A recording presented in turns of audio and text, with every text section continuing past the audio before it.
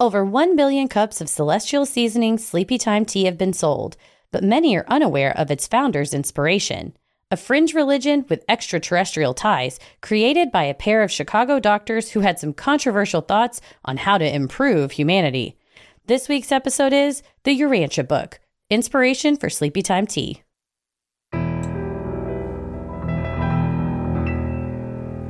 A bump in the night, your heart fills with dread. Probably a murderer who wants you dead. It could be a ghost, a demon, or worse. Perhaps you're the victim of a witch's curse. It's hopeless, you're doomed. You'd call a priest if you could. You'd rather just listen to who? Sinisterhood.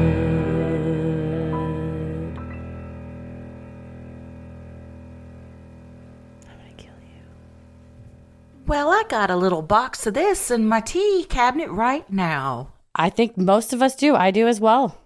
That little bear. So cute. You look at him and you just think, I want to be cuddly and cozy like that little bear in his PJs and nightcap.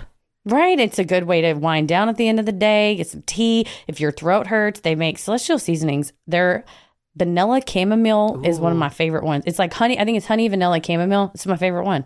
You've been talking about that tea since I met you, and that's for years. Not a joke.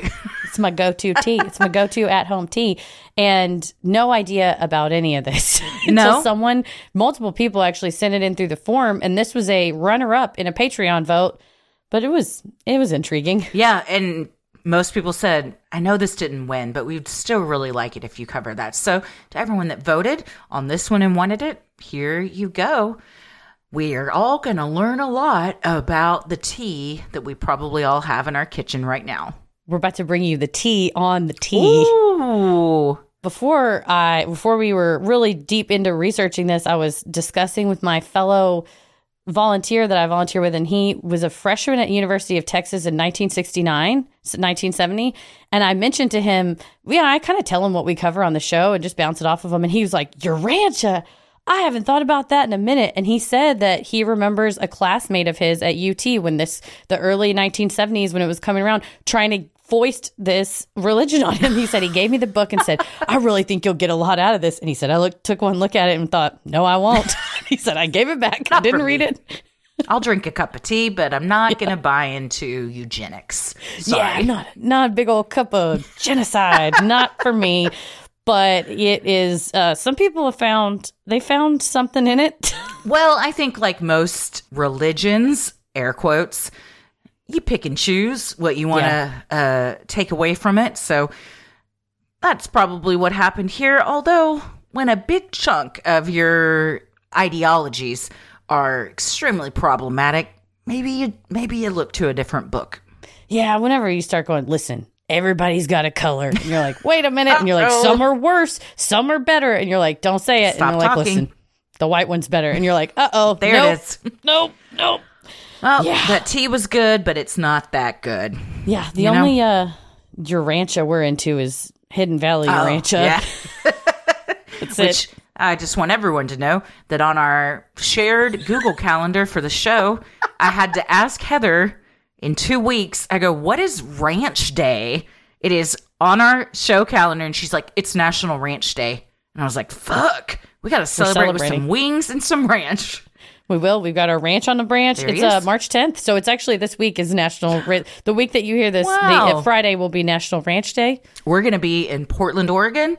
We'll raise a glass. Glass of ranch, glass of Hidden Valley.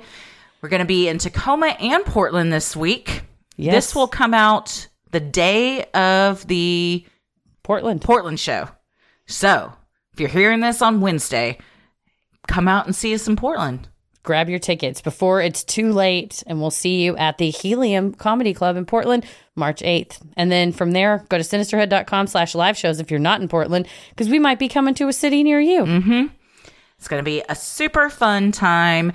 And for this week, we're going to have, it's not as heavy as we've been doing. I won't call it a fun one, but I think we'll have fun with it. It's a weird and wacky system, and the background of it is also weird and wacky, and we love that. Yes, a little break from the multiple homicides. We've been gruesome ones at that, too. that we've been covering. So, we have been. Yes. It's time for a brain break for all of us. A cup of tea. Let's have a cup Oh, let's do. Well, I'm Christy. I'm Heather. And let's get into it. If you find yourself needing to wind down at the end of a tough day, a warm mug of hot tea may be just the thing. Each year, millions of people reach for the box of Sleepytime tea on their grocery store shelves, featuring the sweet, cuddly bear in the nightcap. What most consumers don't know is the makers of this multi-million-dollar tea empire were inspired in part by a fringe belief system involving extraterrestrials, other universes, and eugenics called the Urantia book. The Urantia book is published by the Urantia Foundation, which lists its official start date as 1950. However, its headquarters, located near Clark and Diversey in Chicago's North Side, were home to a couple, William and Lena Sadler, for decades before that. It was with the Sadlers in this 4-story stone building that the text of the Urantia book took shape. And this neighborhood is famous for, it's the near north side off of Clark. Right down Clark Street is Wiener Circle. If you haven't been there, check it out. A bunch of hot dog places? It's one single hot dog place, and it's famous because the folks behind the counter have got, it's kind of, I won't say it's like Dick's Last Resort because it's better than that. But they kind of razz you. If you don't know what you want, they're like, come on, tell me what you want. It's very high energy. They yell. There's like a secret menu that you can ask for certain things that they'll, there was, I believe, a rumor that if you ask for a shake in a certain way, they would lift their shirts. What's the name of the place? The Wiener Circle. Oh, that's the name. I thought the Wiener Circle was a neighborhood and that the restaurant was the center point of this, but the restaurant is called Wiener Circle. Now that you say that, I don't know why. I'm sure they call it like the Clark and Diversey area or near North Side. They should just call the neighborhood Wiener Circle neighborhood. Where do you live? Wiener Circle. Yeah, they know. 1, 2, 3, 4 Wiener Circle. You can find me there. And you know what? Apparently there's ranch with this Wiener Circle because it is blocks away. William Sadler was born June 24th, 1875 in Spencer, Indiana. According to the book God Talk, Travels in Spiritual America by Brad Gooch, William didn't receive a formal education.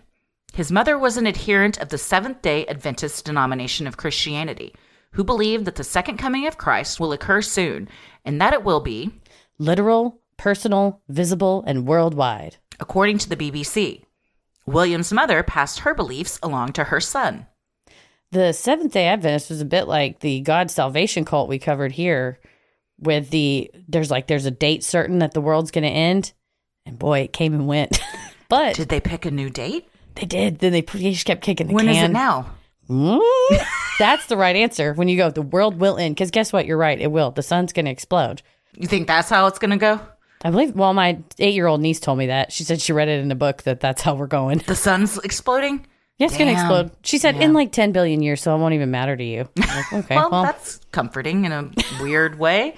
Yeah, I guess. There's a Seventh-day Adventist, I believe, over in East Dallas. Oh, I'm sure. I think there's one in Mesquite as well. It's pretty prevalent. I feel like it's kind of become its own thing apart from Doomsday. But the way it started was, I think, a soldier in the War of 1812 had this vision and then was telling them, hey, it's going to be this day. And then it wasn't that day. And then you push it and you push it. And the God Salvation Church just hung up their hats and we're done. Their cowboy hats. And their bicycles. In 1889, William moved to Battle Creek, Michigan to work at the famous Battle Creek Sanitarium, run by John Harvey Kellogg and his family. Here, the Kellogg's, known today for their many breakfast cereals like Corn Flakes and Special K, hosted the political elites and celebrities of the time at their wellness retreats, where treatments often included off-the-wall methods such as high-fiber diets and frequent enemas. Like William Sadler, the Kellogg's were also Seventh-day Adventist, and the sanitarium was run on the same beliefs. You've seen Dracula Dead and Loving It? No. Oh my I God. haven't. It's so good. It's Mel Brooks. It stars Leslie Nielsen as Dracula. Oh, wait a minute. Peter McNichol plays I think Renfield. I have seen this, actually. Yeah. I believe it's Harvey Korman plays a Kellogg-esque character, and he's Renfield, so it's Peter McNichol who's kind of losing it. And the Harvey Korman's character's like, give him an enema. Give him another enema, and you keep giving him enemas until he figures out what's wrong with him. And I just thought it was funny as a kid. And then my mom was like, no, that's like that's the cereal guy. That's the guy. They were just squirting water at people's asses. Oh, man. And fiber and water. God. Just constant diarrhea. It has to be a sanitarium because everyone's just shitting. God. Didn't you say there's also a more recent movie?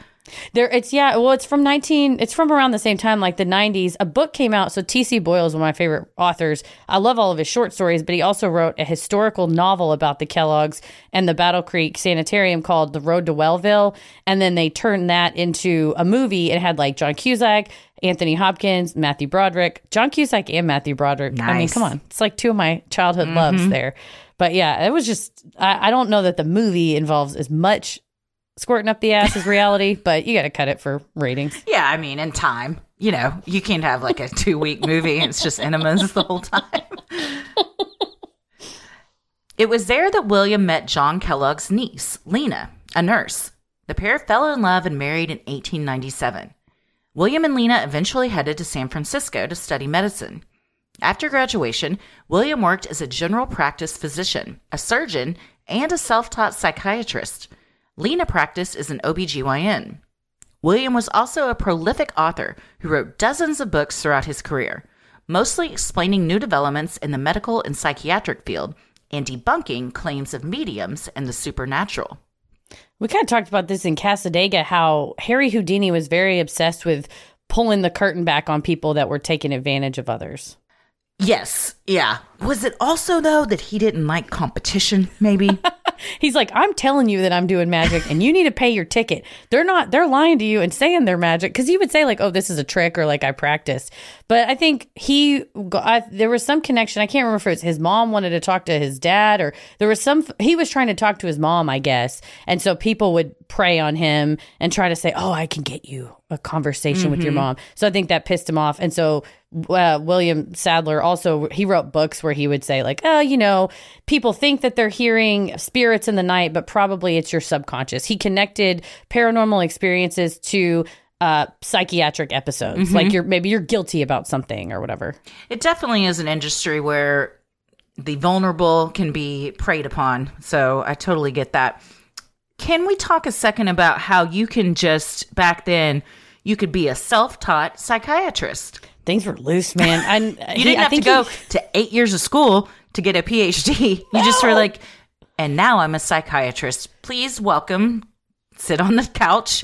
Let's talk about your life. Tell me your deep, dark secrets. Yeah, back then I think it was a matter of just hanging a shingle up, just telling people that's what you're doing, just free market. You got to put a sign out front and then you're legit. If you don't have a sign, fuck right off. Nobody's stopping.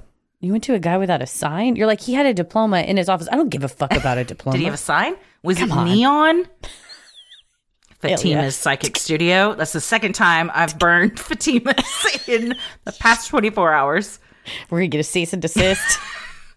Oh, well, if they were true psychics, they would already know that I was saying it. So, but they don't because they're frauds. And I'm saying that because like 20 people that live in Salem messaged us after that episode and we're like, oh yeah, they're frauds. Don't go there. Yeah. Sinisterhood will be right back. Helix Sleep is a premium mattress brand that provides tailored mattresses based on your unique sleep preferences. Their lineup includes 14 unique mattresses. They've got a collection of luxury models, mattresses for big and tall sleepers, and even a mattress made just for kids that's been awarded Best Mattress Winner by Parents Magazine. But, Christy, how will folks know what mattress works best for them? What do people love more than taking quizzes on the internet? It could not be easier. You just have to take the sleep quiz, find your perfect mattress in under 2 minutes. I took that Helix sleep quiz and I was matched with the Moonlight Luxe model because I needed something that was both firm and supportive for me when I sleep on my side or stomach. I flip-flop all night long. How appropriate for our full moon energy tour that you've got the Moonlight mattress. I have the Sunset, but you know what happens after the sunset? The moon comes out, baby. I got the Sunset because I like to sleep on my side, and I also don't like motion transfer, and it's been great for both. Mm-hmm. Every body is unique, so Helix offers models with memory foam layers to provide optimal pressure relief if you sleep on your side, models with a more responsive foam to cradle your body for essential support in stomach and back sleeping positions, plus what we all need in Texas, enhanced cooling features that help regulate your body temperature, whatever the season may be. Oh, I love that, man, that cooling.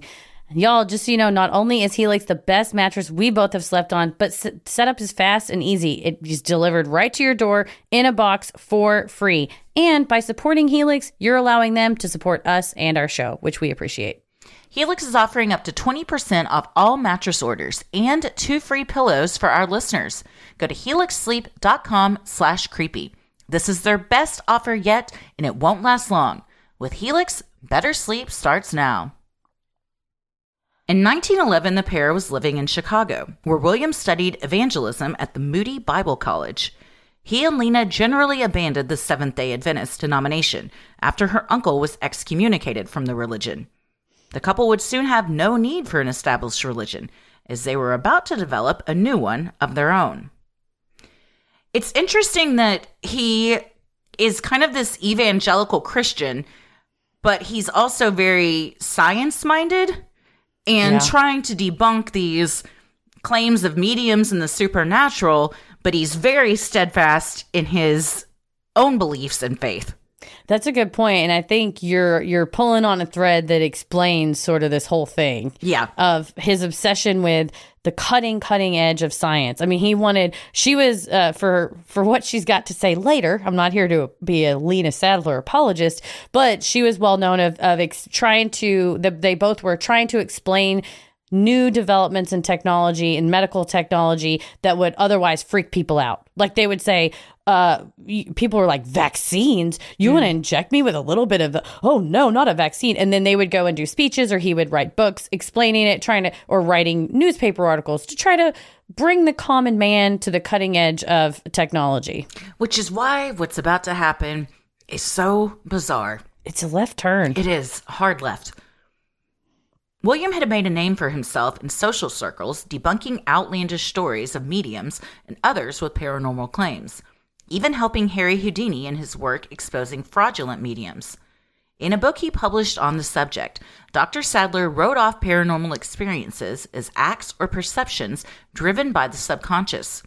However, there was one incident that he could not debunk. In 1911, Sadler's neighbor reached out in need of his skeptical opinion.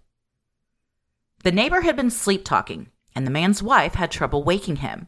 William went over and began listening to the man's nighttime murmurs. William would later refer to his neighbor as the sleeping subject.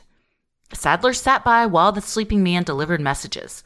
Upon listening, Dr. Sadler realized that the nighttime mumblings weren't the subject's own thoughts. Instead, they were actually transmissions received from celestial beings. And I think this is a moment. And there it is. It's your crossroads. And we're back to the crossroads. You won't be lonely. Yeah, we're back. You could go any direction. It's an interesting leap for someone that is so hard science-minded to jump to, oh, these are aliens communicating through my neighbor while he sleeps. Yeah, not just my neighbor has maybe ate some bad chili before he went to sleep and is like, oh, fucking kill me. Oh, God, my stomach. Whatever at night. Oh, but fuck, instead, I wish I wasn't even on this planet. God, oh, this gas is going to skyrocket me into another universe. Aliens? No. A transmission. Give him an enema and then we'll know. Oh, God. An enema after chili? Nope. Sadler later wrote, the man is utterly unconscious, wholly oblivious to what takes place, and, unless told about it subsequently, never knows that he has been used as a sort of clearinghouse for the coming and going of alleged extraplanetary personalities. Eventually, Dr. Sadler brought in a stenographer, their close friend, Christy Christensen, to write out all the transmissions. Well, this is when you add another cook to the kitchen. Yeah, you got doctor and the doctor's Sadler, so both of them. And then they're like, hey, buddy. They said Christy was kind of like a adopted daughter, that they kind of took her in and stuff. So she's in the inner circle now. She's in the inner circle. Writing it down. As time progressed, Dr. Sadler discovered that the beings would not only send transmissions, but also respond to questions. With this opportunity, Dr. Sadler began asking the celestial bodies, via the sleeping subject, about the genesis of the universe, the meaning of life, and beings outside of Earth. The answers came. On the eternal plane, Earth is known as Urantia.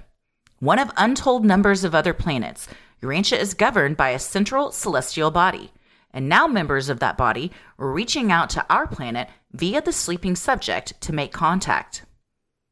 Over the course of 250 night sessions from 1911 to 1923, Dr. Sadler continued meeting with the sleeping subject and taking in the celestial beings' transmissions. So many years. That's so many years to just go to this dude's house. 250? That's almost an entire solid year of you just having to deal with Dr. Sadler coming over at night. What's the sleeping subject's wife doing? You can't relax when somebody else is in your house. You're already not getting sleep because your husband won't shut up while you're trying to snooze. And now you got this psychiatrist, self-proclaimed, there all when you were like, maybe this really rational doctor can come over and give me some answers. Well, ma'am, turns out it's aliens and your husband is a conduit for their message. Yeah, not what you expected when you call her the guy that wrote like 50 skeptical books. You're like, this is it. Great. I got the guy. And the guy that's asleep is like, I promise, I'm getting messages. I'm getting messages. No, you're not, honey. No, you're not. And then the doctor goes, he's getting messages. Yes, he is. Oh, that caused a rift between them. You know, she's like, for once, could you let me have something, Jerry? No, you can't. Jerry's like, listen, Dr. Sadler's coming over again. He's coming over again. Fine. I'll sleep in the basement. I hope you'll have fun with your stenographer. Oh. Uh-oh. You think there was something going on? Just a lot of writing. Well, writing leads to loving.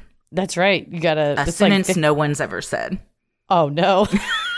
Writing every leads writer's to like, loving. So I became a writer. Get laid. Yeah. Read my book. And several weeks later, well, fuck. Weeks? You got a quick turnaround time. Pump out a book in a week. In 1923, the Sadlers began inviting people into their salon, a large room used for entertaining guests, on Sundays to discuss the messages. When they began sharing answers from the Celestials as disseminated through the sleeping subject, more questions arose.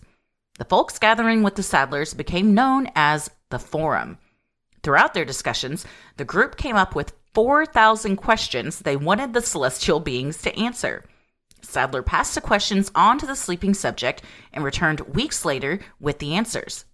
Sadler told the group that the subject had written all 475 pages, answering the messages in a single night. That's a lot of answers coming rapid fire. I want to know the process for submitting a question. Could you just submit anything? Because it sounds like if you have 4,000 that anybody could write. There was just a box and they're like, fill out a piece of paper, just drop it in the box. We're going to have the sleeping subject answer it. And then it could be anything. It's like a complaint box. Mm-hmm. What are you going to do about your BO? Well, that's not a question for the sleeping subject. I guess I'll figure it out on my own. No, that's on The Office when they're like, what are you going to do something about your morning breath, about your coffee breath? Yeah, I guess you put in a box, a suggestion box, a question box. And then there should be, in my opinion, if you're going to go to, let's just say, taking it as fact that there's some sort of a heavenly realm that's way, way, way more advanced and beyond us. And they have deigned it appropriate to reach down through the heavens and speak to us. And you want to run at them with 4,000 questions, they're going to leave. Yeah, that's a lot. That's a lot of pressure. And to answer them all in a night, man, efficient. Either that or the aliens are like, yes, no, next question. Not answered, no comment. Plead the fifth. What would you ask them? Oh, that's a great question. I would ask, can I have unlimited questions? Yeah, that's what you do. Like when you wish for a genie, you got to wish for more answers or more questions. Or James Acaster said, wish for more genies. And then that fixes your second wish, which is more friends. I think I would ask maybe like, what's our purpose on, like, what's the meaning of life? Although I feel like I know it's just like, do your best to be kind to people. But if they were like, you need to build a machine to save humanity, I'd be like, all right, I'll get going. Like, I would say like, what's our purpose?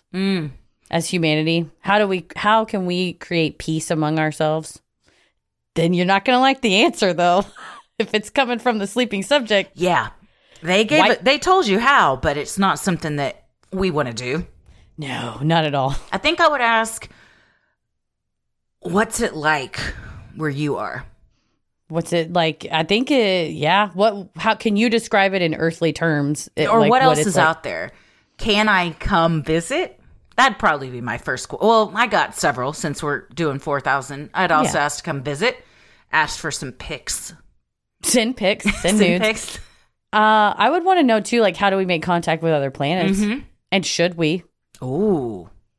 Just because you can doesn't mean you should. This is what we learned from Jurassic Park. Yes. Eventually, more members wanted to join the group, and it grew from just 30 to over 486 people taking part in the gatherings. The forum became a weekly meetup where the Sadlers would discuss the beings' messages. At the top of the forum's hierarchy was the upper echelon of members known as the Contact Commission.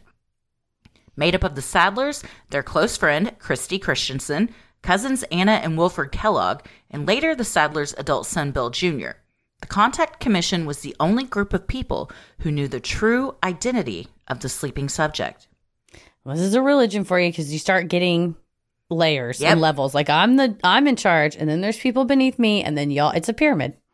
Yes, much like religion, much like politics, much like most things, there's a hierarchy, and if you're not at the top of that pecking order, what's the point? Right, scratching your way up. Mm-hmm. Capitalism, all of it. It's all a pyramid scheme. The final message from the Celestials was delivered in 1935. It was a directive that Dr. Sadler gather all the messages into a single book and publish it. The result was the Urantia book, a 2,097-page tome that claimed to be the fifth apocal revelation to humankind, published in 1955. The Urantia message spread from the small salon in Chicago where the Sadlers got started, with the Urantia book eventually being translated into 20 other languages.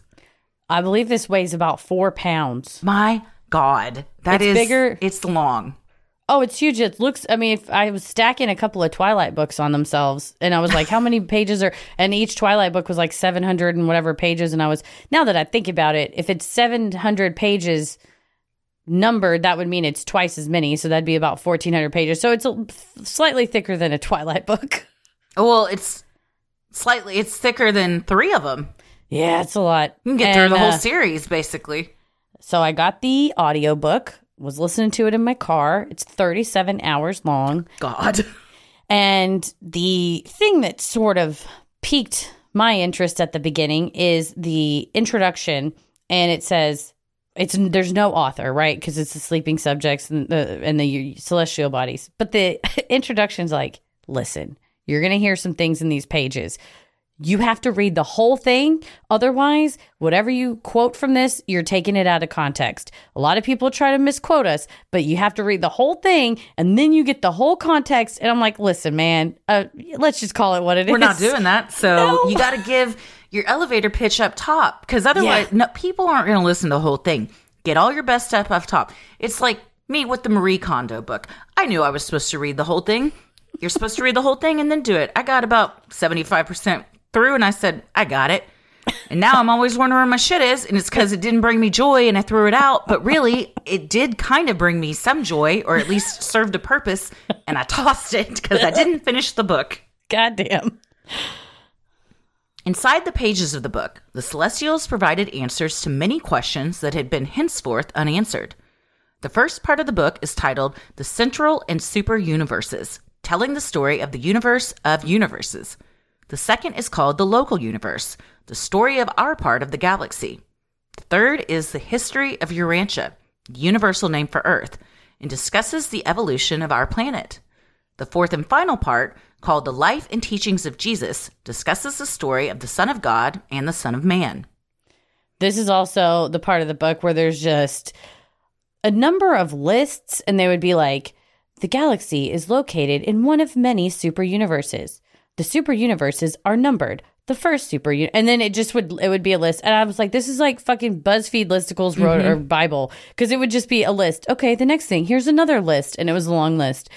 I think this is an insight into William Sadler's thought process, though, of being very science-minded, but having this adherence to Christianity that, of course, if he's the curator of this book, Jesus is going to get front and center. I mean, he's right up in there. He's going to get his due time. Sinisterhood will be right back. I feel freshest when my nails are freshest. Yeah. If my nails don't look good, I feel like I can't leave the house. Like everything about me is just off. But yeah. Olive and June, they're never off. They're always on, Heather. I know. When your nails are nice, I don't bite them, and that's a problem I have too. But with Olive and June, do it all at home. If you need a refresher, here is why Olive and June is freaking amazing. With the Olive and June Mani system, you can treat yourself to beautiful nails all year long. Their nail polishes last 7 or more days, and they don't chip. Their Mani system is the ultimate secret behind salon perfect nails, right in the comfort of your own home. All in one, no guessing, no messing, no salon price tag. What do you love the most about doing your own nails with Olive and June? Me? Yes. The poppy. I knew it. Me too. That poppy just hits different. It's so much better. It makes it, I don't know. I don't understand physics. I'm not a physicist. But something about this patented poppy, it allows you to paint both hands, but specifically your non-dominant, with ease and grace. And precision. I've never been more precise. And when your nails look professionally done at home, with the poppy, it doesn't look like I maybe let my dog try to paint my nails because they're all sloppy and wild looking. But we love Olive and June and all those nail polish colors. I buy them for myself, and then my dear mother comes and will be like, did you need all of these? So it's become something we can share with each other. Aww. I suggest getting the Olive and June Mani system with the 6 polishes in case you want to share. And it breaks down to just $2 per mani. You spend $35 for one gel mani. Getting beautiful salon perfect nails at home is now a dream come true with Olive and June. No more having to make appointments or travel to a salon. I try to leave my house as the least amount possible. So this is great for me. Turned so hot today. Oh, so God. Hot. Why? Just stay at home with Olive and June. Visit oliveandjune.com/creepy for 20% off your first Mani system. That's oliveandjune.com/CREEPY for 20% off your first Mani system. The book describes the Holy Trinity: God, how the universe is structured, life on other worlds, angels, heaven, and life after death. It debunks modern religions and explains how the Holy Trinity, taught in many denominations of Christianity, is wrong. In fact, there are 3 trinities and 7 triunities, with different members in each. And there it goes. And it's too much. I'm already out. There's too much to keep up with. It's like watching Game of Thrones. There's too many characters.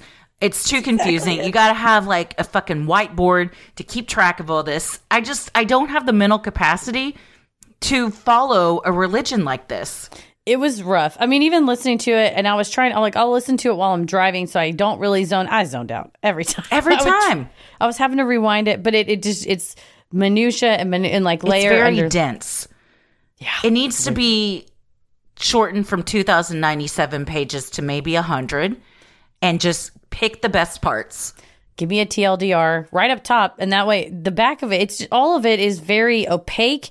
And then it's like, just listen. That's what my friend said, that when the person gave him the book was like, it's in there. The answers are in there. And I said, was this like a really cool hip friend? He was like, no, he was kind of like crazy, smart guy. You know, like when somebody that's so smart, you're like, I don't know about him. I said, okay, well, there it is. That's the type of person where you're going to read the front cover and it's very opaque and mystical. And there's not really like, listen, this is going to save your soul. Like, we need to rebrand it. Nope, you don't. No, you don't, because you don't need people following this. No. Never mind. The celestial messengers explain their various roles and identities as divine counselor, life carrier, midwayer commission, brilliant evening star, and perfecter of wisdom, among others. In explaining the setup of the universe, the celestials laid out the hierarchy of galaxies and planets, filled with untold numbers of beings on millions of planets and other solar systems. Unfortunately for us, Earth, or Urantia, is near the bottom of the super-universe's cosmic scale. Fucking burned. Rude. No one wants to come here. Why would you create a religion that you're making up all the stuff that everybody's going to believe, and you put yourself at the bottom? I wonder if you're trying to get people to believe that there are fantastic things so that they want to like read your book and ask questions and pay to go to seminars and stuff. And if you said, oh, all this magic stuff is here, you would have to prove it. But if you're a professional debunker and you're like, everything amazing was either a bajillion years ago on Earth, Urantia, or it's in space and you can't get to it. And then the 1950s, this was pre-moon landing. I mean, we were kind of sending satellites or thinking about it. There's telescopes forever, but like you couldn't see. Basically, how it's explained is that it's like so far out into space, you can't even see it with a telescope. So then, of course, you can't even debunk it. The debunker has made himself debunking proof. Genius. The third part provides the history of our universe from the early moments when our sun emerged from the Andronova Nebula all the way up through the birth of Jesus Christ. This includes the development of dinosaurs as well as the arrival of Adam and Eve on the planet. According to the book, Lucifer, Satan, Adam and Eve, and Jesus are all extraterrestrial beings who have visited Earth. After arriving on Earth, they flew about on large passenger birds called fandors, from which they looked down upon the vast stretches of the garden while being carried through the air over this, the most beautiful spot on Earth. I could get behind Jesus was alien. I could get behind that. I want a fandor. Where are these? Yeah. Why did these go extinct? When you envision this bird, what does it look like? It looks kind of a cross between the thing from what's that thing that flies around? Falcor? Yeah. It looks like a cross between Falcor, a phoenix, and a dragon. Fuck yeah. What does yours look like? I couldn't stop picturing ostriches, and I hate it. Oh, that's way less magical than mine. Because I was like, well, for some reason, I was like, it had to be big enough to put a saddle on it and ride on it. Well, ostriches can only get like a couple feet off the ground. Well, these fandors, the fandors can go. But if you're riding on a bird, Adam and Eve did not have clothes. So you are bare ass in the back of whatever kind of bird it is. Feathers are going all over the place. Feathers in all sorts of places. Well, they probably got a leaf or something. Put a little thing down there, a little saddle. That's how they had invented saddles, because they were like, I got to get around and I can't do that again. Finally, part 4 is the story of Jesus' life, including the years unaccounted for in the Bible when Christ was a toddler through his adult years. A total of 875 of the book's over 2,000 pages discuss the life of Jesus Christ. The beings on the Paradise Trinity, one of the three Trinities, send out, quote, creator sons, just like Jesus, to other planets, all of whom are believed by their planet's inhabitants to be the chosen Son of God. Jesus Christ was the 611,121st creator son sent out by the Paradise Trinity. Jesus is also the 7th bestowal or incarnation of a creator son sent to our local universe, Michael of Nebadon, in which our planet of Urantia sits. So it's like Jesus is a tier, not a person. Kind of like a figurehead that can visit all sorts of planets. He's not an individual. He is more like an idea. I think it is that they have a team of Jesuses, a team of creator sons. It's like Santa. Yeah. You got one Santa, and then you got a bunch of his helpers that go out to all the malls. Yeah, so you have the Paradise Trinity, which would be like the North Pole, and then you're going to Macy's, you're meeting a creator son, right? You're on Urantia, you're getting Jesus, which is just the mall Santa of your planet. Yeah. And then there's another Santa at the, Bloomingdale's, but that's a different planet in another galaxy, and he maybe looks a little different or looks like whatever the beings on that planet looks like. But at the end of the day, they're all connected back to the Paradise Trinity, who sends them all out, and they live and die like man on the planet. And then another one will come, like an incarnation. They'll send another creator son. So Jesus was the 7th of the ones that have been sent to our planet. And they all have kind of the same ideologies. It's like a copy and paste situation. Yeah, it's kind of like love your neighbor, everybody come together. What happened, and one thing, I'm not going to throw everything away. One thing I will agree was that the message that Jesus sent has been messed up throughout the years, is kind of what this argument is. Like, the Paradise Trinity sent him here to create peace on earth, bring everybody together, and y'all fucked up. You didn't listen. You've taken his message and twisted it and made it hateful, made it selfish, made it whatever. And that's why you're suffering, is because you don't just do the basics, which is take care of your neighbor, take care of yourself, don't kill people, don't hurt people, like do your best. And because we have ignored that, then that's why our planet is in turmoil, is because the seventh bestowal of our creator's son, we ignored his message. Well, I can take some bits and pieces from that and agree with it. Yeah, right. So it's like, it's one of those, if everybody really acted like Jesus, we'd all be quite nice. Everybody be lovely. But in fact, people just act like dickheads and be like, well, Jesus said this. And he's not around to go, I did not. But when the eighth bestowal comes, y'all are fucked. Mm-hmm. Lena Kellogg Sadler died in 1939. Her husband died 30 years later in 1969. This left the Contact Commission and the remaining forum members to continue spreading the message, now via the Urantia Foundation. Established in 1950, its mission is to seed the Urantia book and its teachings globally. I don't like the expression to seed. I'm trying to seed this book. What does that mean? I'm trying to get it planted up in you. Like, stop trying to plant shit in me. I'm a person. I'm not a dirt. Yeah, anytime you hear seed, all I think is like, Tummies. May I briefly, on the hand job gesture I just did that no one could see but you. I appreciated it. Thank you so much. When we talked about peanut butter and jelly controversy on our recent Unpopular Opinions segment on Patreon, and I'm sure you saw it in the Facebook group for our listeners, we have a Patreon exclusive Facebook group, and folks were talking about whether or not they tried it and then various methods of making a PB&J, and someone's like, yeah, like you gotta get squirt jelly, like squeezable jelly. Mm-hmm. Someone's like, yeah, you gotta jerk the jelly beforehand or it's gonna drip out. Well, like mustard or ketchup or anything. I don't know how we're in the year 2023 and somebody hasn't figured out how to prevent that from happening.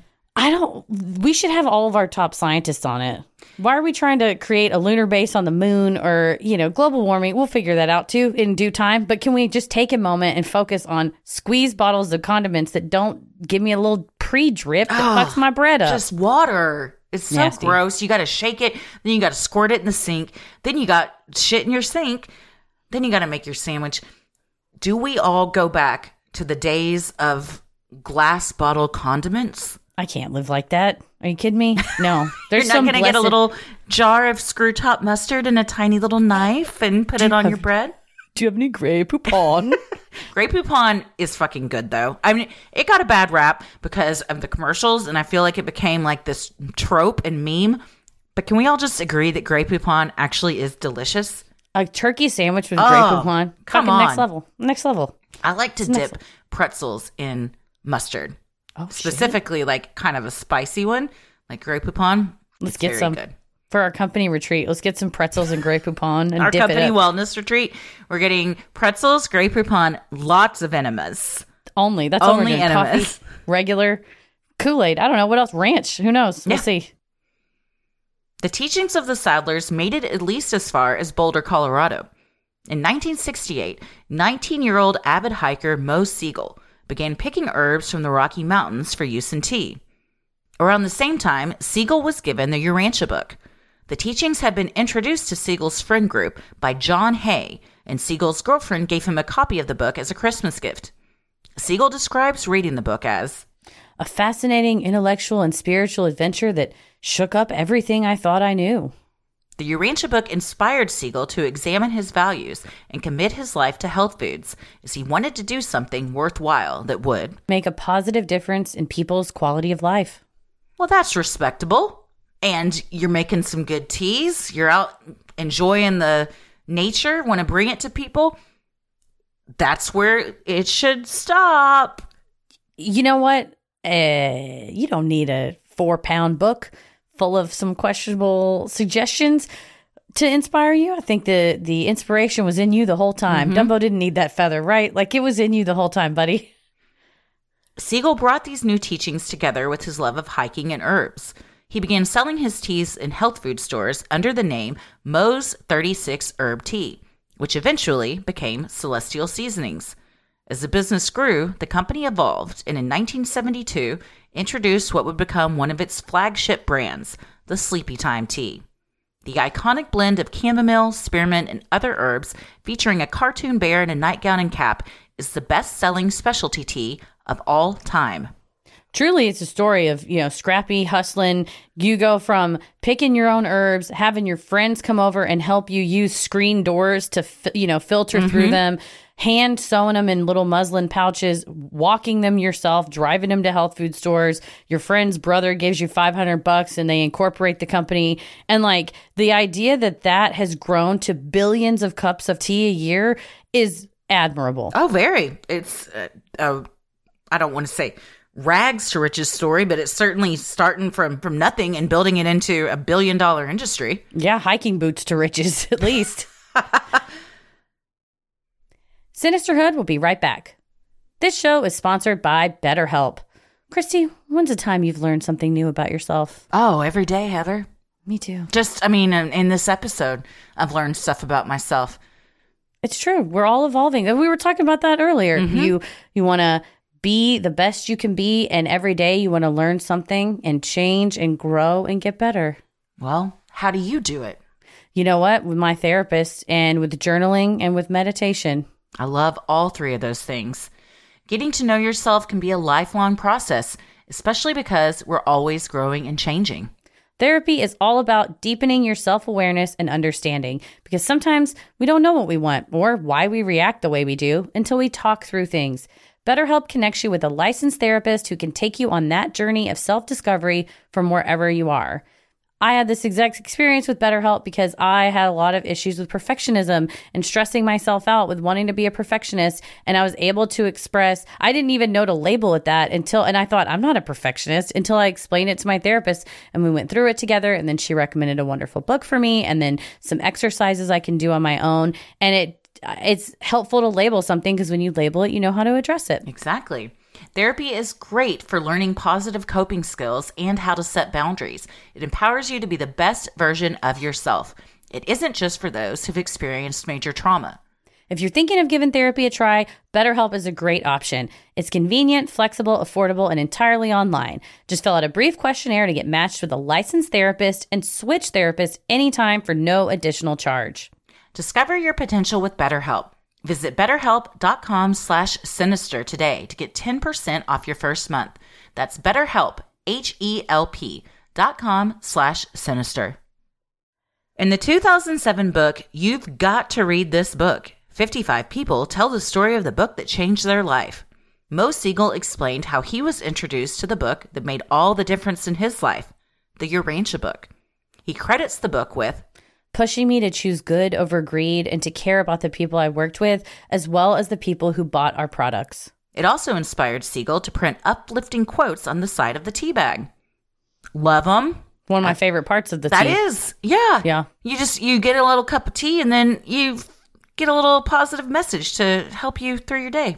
It's like those Dove chocolates. You ever eat those that are like, hug yourself today? Yeah. I'm like, thanks, Dove. Or Taco Bell hot sauce packets. That's right. They're feisty. I like those packets. I always wondered, but why? Until about a week ago, we were all having Taco Bell, and Tommy started just handing certain ones to me. And then through the Taco Bell packets, we had a whole conversation. Look at that. Mm-hmm. See, Taco Bell brings people together. And some of them, racy. Yeah, that's what I'm saying. They're feisty little sauce packets. I have a theory that the spicier the sauce, the spicier the message. So mild, it's just hey, friend. But then you get fire and it's I will eat your ass. Want to fuck? Yeah. Fucking do it. Those are, I love that there's a message on them, and I think that it's because they assume that the children aren't going to reach for the fire sauce, but you don't know that. Oh, well, when you got Ella there, that's what does that say? And what does that say? And what does that say? And then you have to read them all. Whoops. That's how you learn. You know what? That is how you learn. I mean, that's how I learned about enemas. I asked my mom. If Ella's going to learn about the birds and the bees from anyone, Tommy is going to say it's going to be Taco Bell. That's the only way that you learn. That's the only way family. You learn. In this family, know your Rancher book. Throw that shit out. The Bell House Supreme rules in this family. Some beans and cheese love each other. and they want to start a family, they just get all rolled up in a little tortilla. And then when beans and cheese have been married for too long and need to spice things up, they bring in a third, and it's called chili sauce. And then the beans start talking weird stuff, and it's a message from God. And then you've got your own religion. And then that's the cycle starts again. Mm-hmm. Another famous follower of Urantia made TV instead of tea. In 1987, television legend Norman Lear married documentary film producer Lynn Davis. Lear is responsible for developing over 100 television shows, including All in the Family, Sanford and Son, One Day at a Time, The Jeffersons, and Good Times. His wife Lynn was a strong adherent to the teachings of the Urantia book when the couple met and wanted to express her beliefs publicly. The couple sponsored career researcher Dr. Sue Oliva to manage a nonprofit website to introduce the teachings of the Urantia book to a wider audience, according to Dr. Oliva's LinkedIn profile. In an interview for a planned documentary on the Urantia movement, Dr. Oliva described how she believes Dr. William Sadler was more than likely the actual sleeping subject. When going through his papers, Dr. Oliva found that Sadler had burned all of his papers and all but one diary entry from those early years where he was supposedly visiting with the sleeping subject. Based on her extensive research, Dr. Oliva concluded in her interview, Dr. Sadler most probably is the contact for the celestial beings.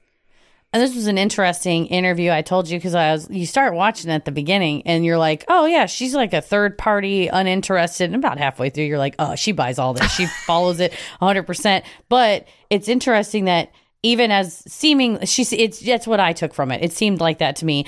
But even though that she seems to adhere to these beliefs or at least somewhat subscribe to them, she was very impartial in that she said, I looked at all this research and I was comparing writing styles. I was comparing, the subjects he was interested in versus the subjects that the book is talking about, the ties, some similarities in Seventh-day Adventist beliefs that were transported here that he would have been raised on. And then also just like she said, he was such a record keeper. And then the records that would have referred to like who the subject was or if it was really him or what his plans were all burned. Yeah, that seems sus.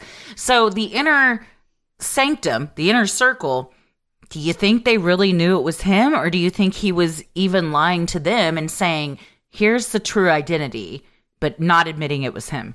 It seemed from her research that there was not a sleeping subject at all, that it was...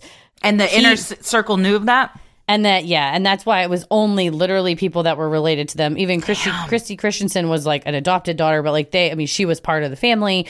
And then their son, of course, would have known. And then the cousins, the Kellogg cousins were Lena's cousins. So yeah, I would imagine they would all know. And maybe it was that he was getting these messages in dreams and would wake up and write them down, but didn't want people to think that he was, hallucinating or delusional. And also, I guess it's probably hard to say, oh, I had this extraterrestrial vision, and it creates a whole religion when you've written like 20 books that are like, anything you think that's paranormal is probably just your own bullshit you need to deal with. That's what I'm saying. It's such a weird jump to go from, it's just like, it doesn't line up. It's like this duality of personalities and beliefs. Like you said, he took a turn and was just like a flip the switch. You're like, okay, now you're suddenly very much believe that the aliens are giving this dude a message. All right, yeah, well, but it makes sense that it would be him just given the content. Yeah, for sure. And also, I think he probably told the inner circle that it's really me, but I really am getting these messages. This is for real. And whether he thought he was or he was just making the whole thing up, I don't know. Right. It's like, do you have these beliefs and you want to set them out to where they're not going to be challenged or questioned, and you're not going to be challenged or questioned? And so then if you say, oh, it was a random third party stranger who was happened to get these messages, then you can kind of pass the buck, but also stand behind it. Be like, oh, I was the one analyzing them. While a divine transmission may seem harmless on the outside, the 2,097 pages of the Urantia book include some controversial passages on racial and ethnic differences on our planet and what to do about any disharmony. According to the book, 500,000 years ago, 6 colors of races appeared on our planet of Urantia: red, orange, yellow, green, blue, and indigo. The text then puts the races into a hierarchy. According to paper 51 of the Urantia book, the earlier races are somewhat superior to the latter. The red man stands far above the indigo, black race. It continues, the yellow race usually enslaves the green, while the blue man subdues the indigo. In Urantia teachings, blue man correlates to those of the Caucasian race, and indigo correlates to those with black skin. Yeah, there's the record scratch moment we've all been waiting for. Yeah, and also, don't fucking bring Roy G. Biv into your bullshit. Don't fuck with rainbows. They've done nothing but bring everybody happiness and joy. And then you're going to try and act like this is some kind of racist rainbow?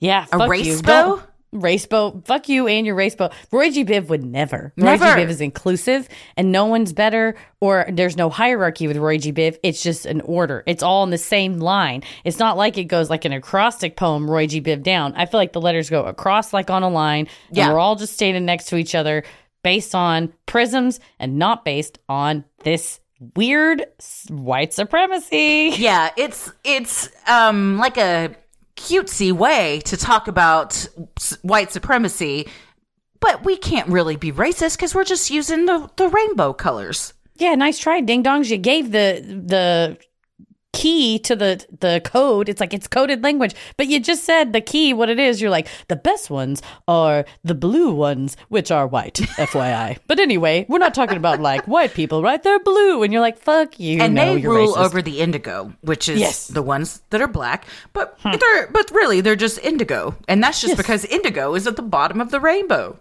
They're like, it's not personal. And it's like, yeah, bitch, you're the one that wrote it though. That would then also explain why he would be like, well, I didn't write this. Right. The alien said it to this guy that had sleep apnea, and then now I'm the one writing it. Christy she wrote it. Yeah. Right? I'm just making it into a book. It really you can distance yourself. It's a good way to absolve yourself from the bad and take credit for the good. Mm-hmm. It's a genius plan. Yeah. The debunker he's made himself bunk proof, and also he can't really get in trouble because he's just like, listen. Yeah. I'm just a messenger. Don't shoot me. God said it. Mm-hmm. Journalist Megan Giller uncovered the Urantia teachings for Van Week's magazine in a 2016 article and compared the Urantia book's passages on eugenics to that of Hitler's Mein Kampf. For instance, paper 70 of the Urantia book claims that suffering, illness, and disease are a result of unfit classes of humans like Australian natives and the Bushmen and Pygmies of Africa, because these miserable remnants of the non-social people of ancient times have yet to be eliminated. Yeah, they listed off non-white people and then just said, well, the planet would be better if you would have just bred them out. Yeah. Yeah. So did Hitler. Sorry, Australia listeners.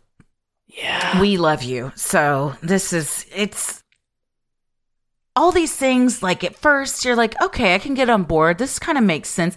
And then they all take a real hard left.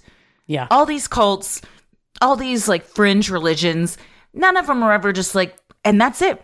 We're really just going to preach kindness and make tea with cool messages. And that's it, everybody. Nothing else. Nothing weird. Nope. There's always got to be there's some sort of usually patriarchy, white supremacy, maybe sometimes both in this case. They come in and ruin the party. Yeah. And shout out to Megan Giller for writing this article because it was right around 2016. So this book, you got to read this book. The Mo Siegel interview came out in 2007. And Urantia, like I said, other than people kind of passing the books to each other, it is not a widespread religion. It's not even, it's not like never heard of it. Right. We hadn't heard of it until someone messaged us. And it wasn't really until that book with Mo Siegel came out, or his interview, or it's not really an interview, I guess. He wrote a chapter that was like, this is what this book means to me. And then it was when Norman Lear was going to write his memoir that then Dr.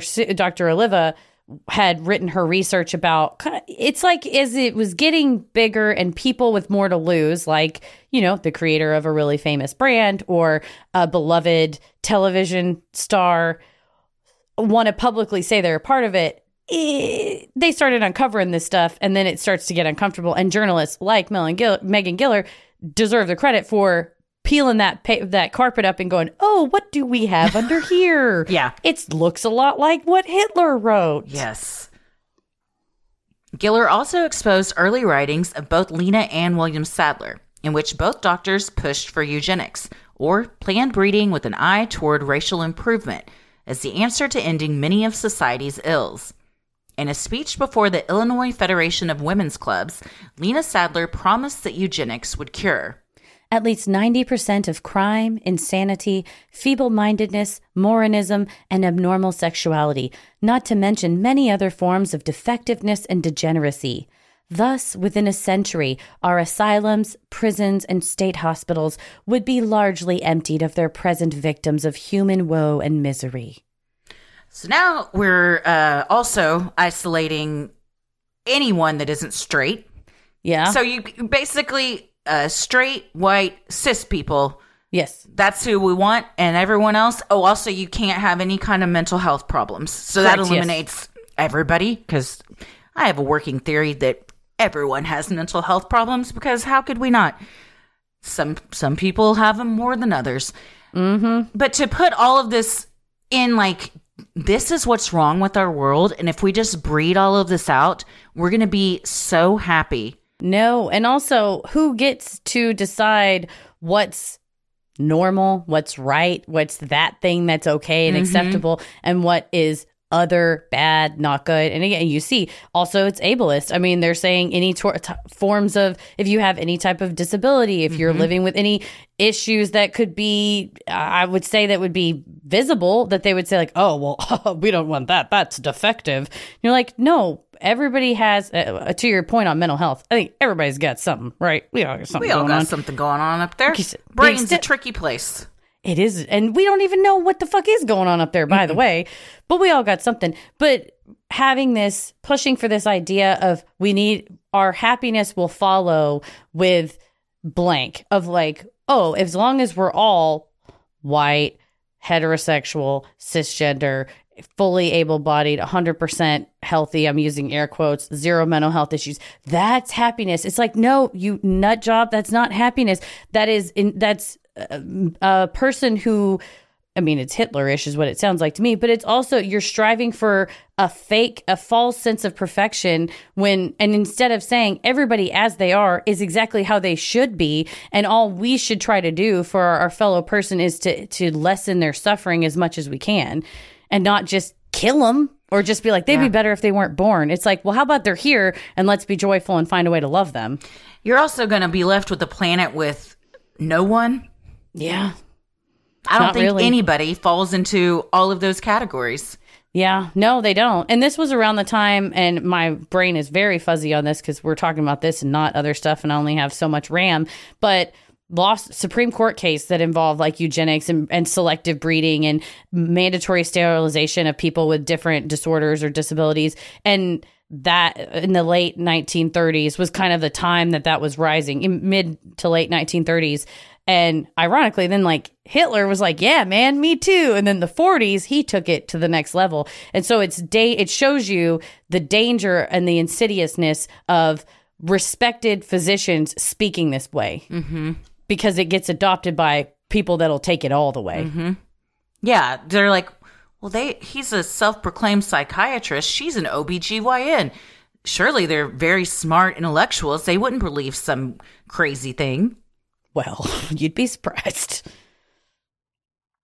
Sinisterhood will be right back. The article titled The 20 Most Asked Questions, co-written by Mo Siegel, is available on the official website, urantiabook.org.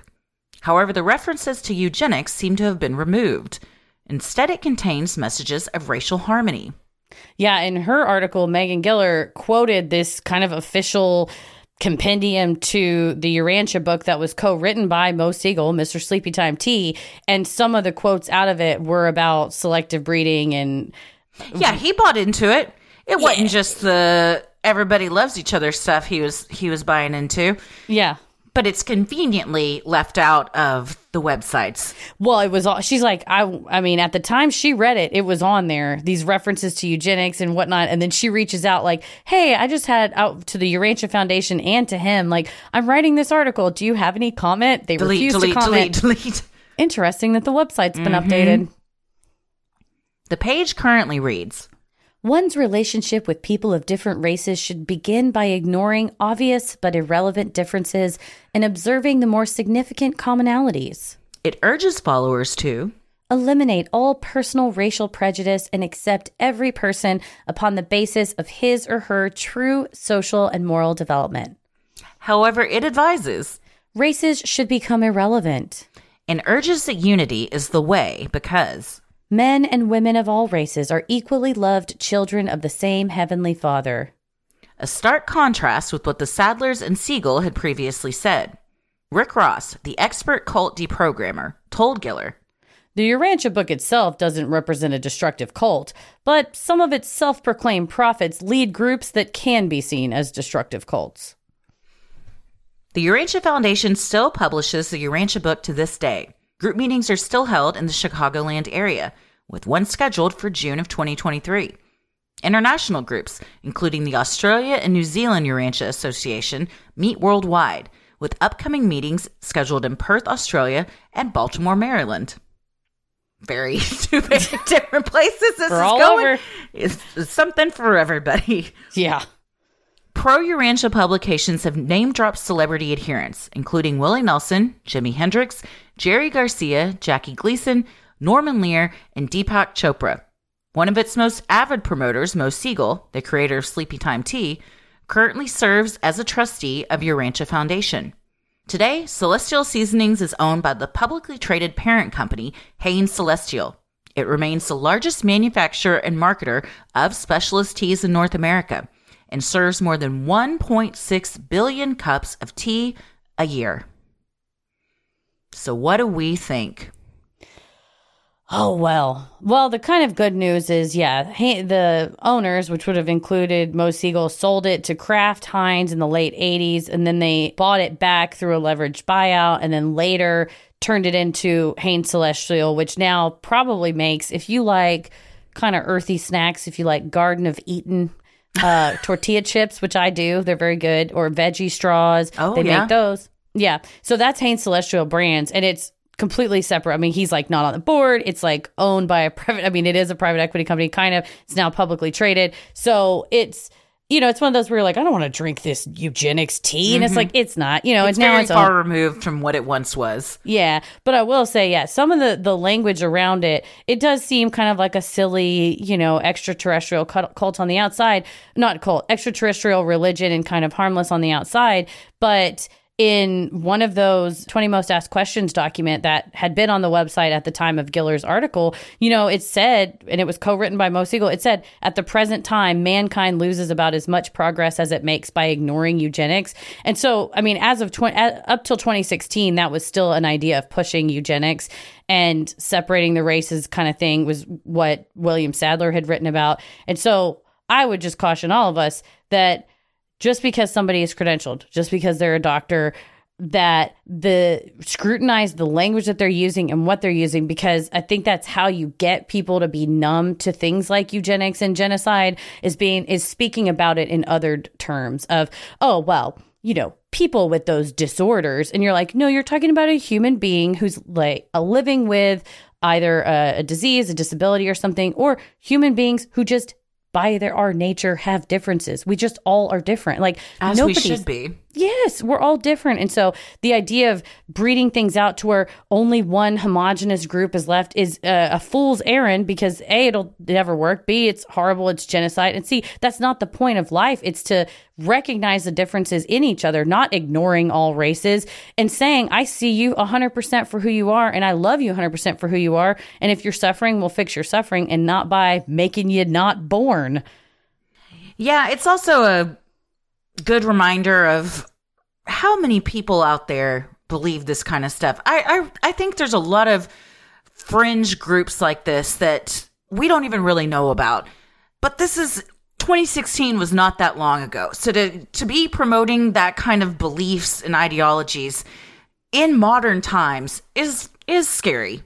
I think so. And I think the answer isn't erasing it from the website and replacing it with platitudes about racial harmony. I think it's saying, if you want to continue to believe that or whatever, that's fine. But I think you have to reckon with and grapple with what your religion is saying. And does that comport with your beliefs? And if you are, listen, I'm a eugenicist and I believe all this, then that's cool. Be upfront about it so we know that you're a monster and we don't want to hang out with you and support you. But it's one thing to say, this book changed my life. And I will say these problematic things about eugenics, I don't believe. I abhor what they said. These are the things I'm doing to be contrite about what's happened, not just, well, I deleted this off the website. Because, like William Sadler just straight up said, I don't believe in interracial marriage. I think races are inferior to others. Instead of understanding that you're looking at the world through a white European Christian viewpoint and saying, oh, it's just different. It's not less evolved than me. It's different than me. And maybe I'm less evolved. It gets me. It's like whenever we're in the States, right? We don't have a national language. And when any dumbass is like, why don't they speak English? I'm like, why don't you speak other languages? Mm-hmm. Like, if you go to Europe, I got on a train and I was going between I don't remember where we were. Anyway, it was like my post-law school trip. And it was, we had stopped in Italy and all the soldiers, they check your thing at the border, check your passport or whatever. They all spoke English and French and Italian. And some of them also spoke German. And so it's like, to me, thinking, just because someone's different, they speak a different language, they're less evolved than me. I'm like, no, they're different. And what can you learn and do better? And it's good for your brain. So learn other languages too. But yeah. Well, if you get a hankering for some Sleepytime tea, that's okay. It's okay. It's, now you know. Yes. Maybe you read into those little quotes on the side of the tea bag a little differently now. It's one of those where you're like, it's so sterilized and publicly traded and vetted that's, it's nothing connected anymore. Are you taking a big sip of eugenics? No. Are you taking a big sip of capitalism? Every day. All the time. Everything you everything you ingest and wear and everything was made by somebody somewhere. Yep. Our planet, some people say it's flat. I say triangle. Triangle shape. Everything's a pyramid scheme. It's true. It's true. And it's, you know what? A pyramid, a 3D pyramid is a prism. And when you shine the sun on it. Damn. Roy G. Biv, once you're God. Yeah.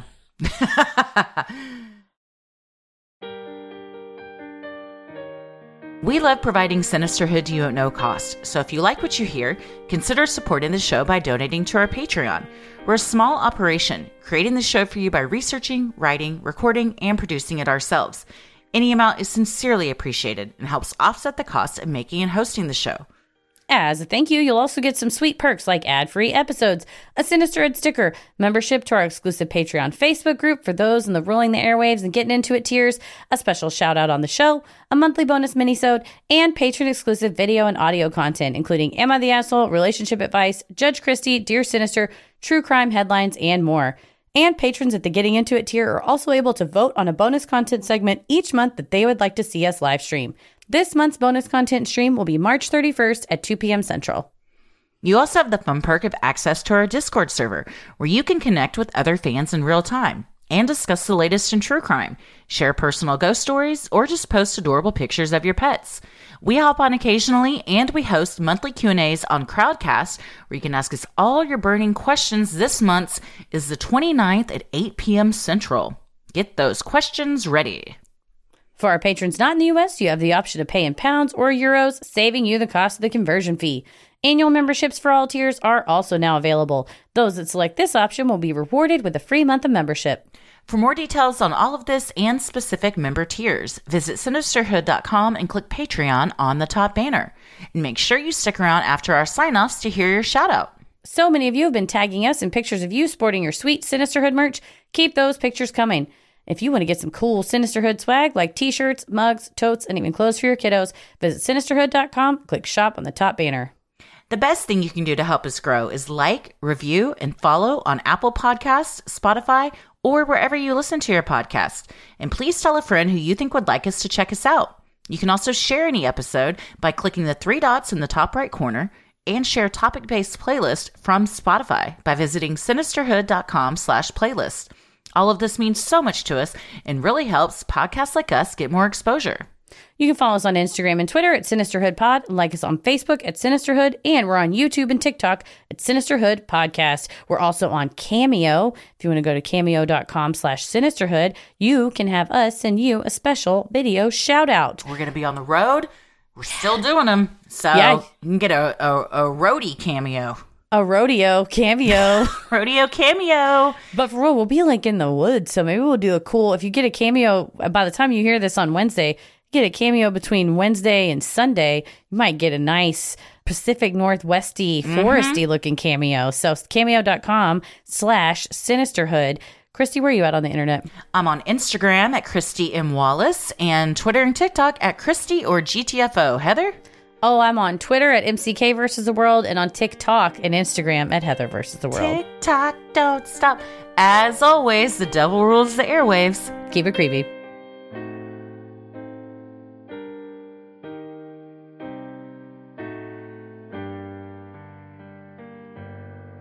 Hey, everybody. Thank you so much for supporting the show on Patreon. Here are your special Patreon shout-outs. Mooney Mood, Chelsea Lawson, Lynn Wilson, Kim Wyndham, Hannah Luft, Andrew Cortez, Geek Girls Rule, Lauren Pasick, Sarah Messenger, Katie Karkoski, Bethany Moore, Charlene Granger, Elizabeth Edelson, Mick Shaddy, Jessica Phillip, Brooke McAuliffe, Brindalyn, Danielle Trudeau, Kate Eden, Annalore Coppins, Jen Kinsey, Krista Dahl, Natasha B., Megan Reckner, Jenna something, Jacqueline K. Pacone, Bree Gerdhofer, Melissa Skinner, Caitlin Kessler, Candace Love, Erica Kenny, and Greer. Thank you so much for supporting the show. We could not do this without you. We sincerely appreciate and love each and every one of you. We hope we pronounced your names correctly.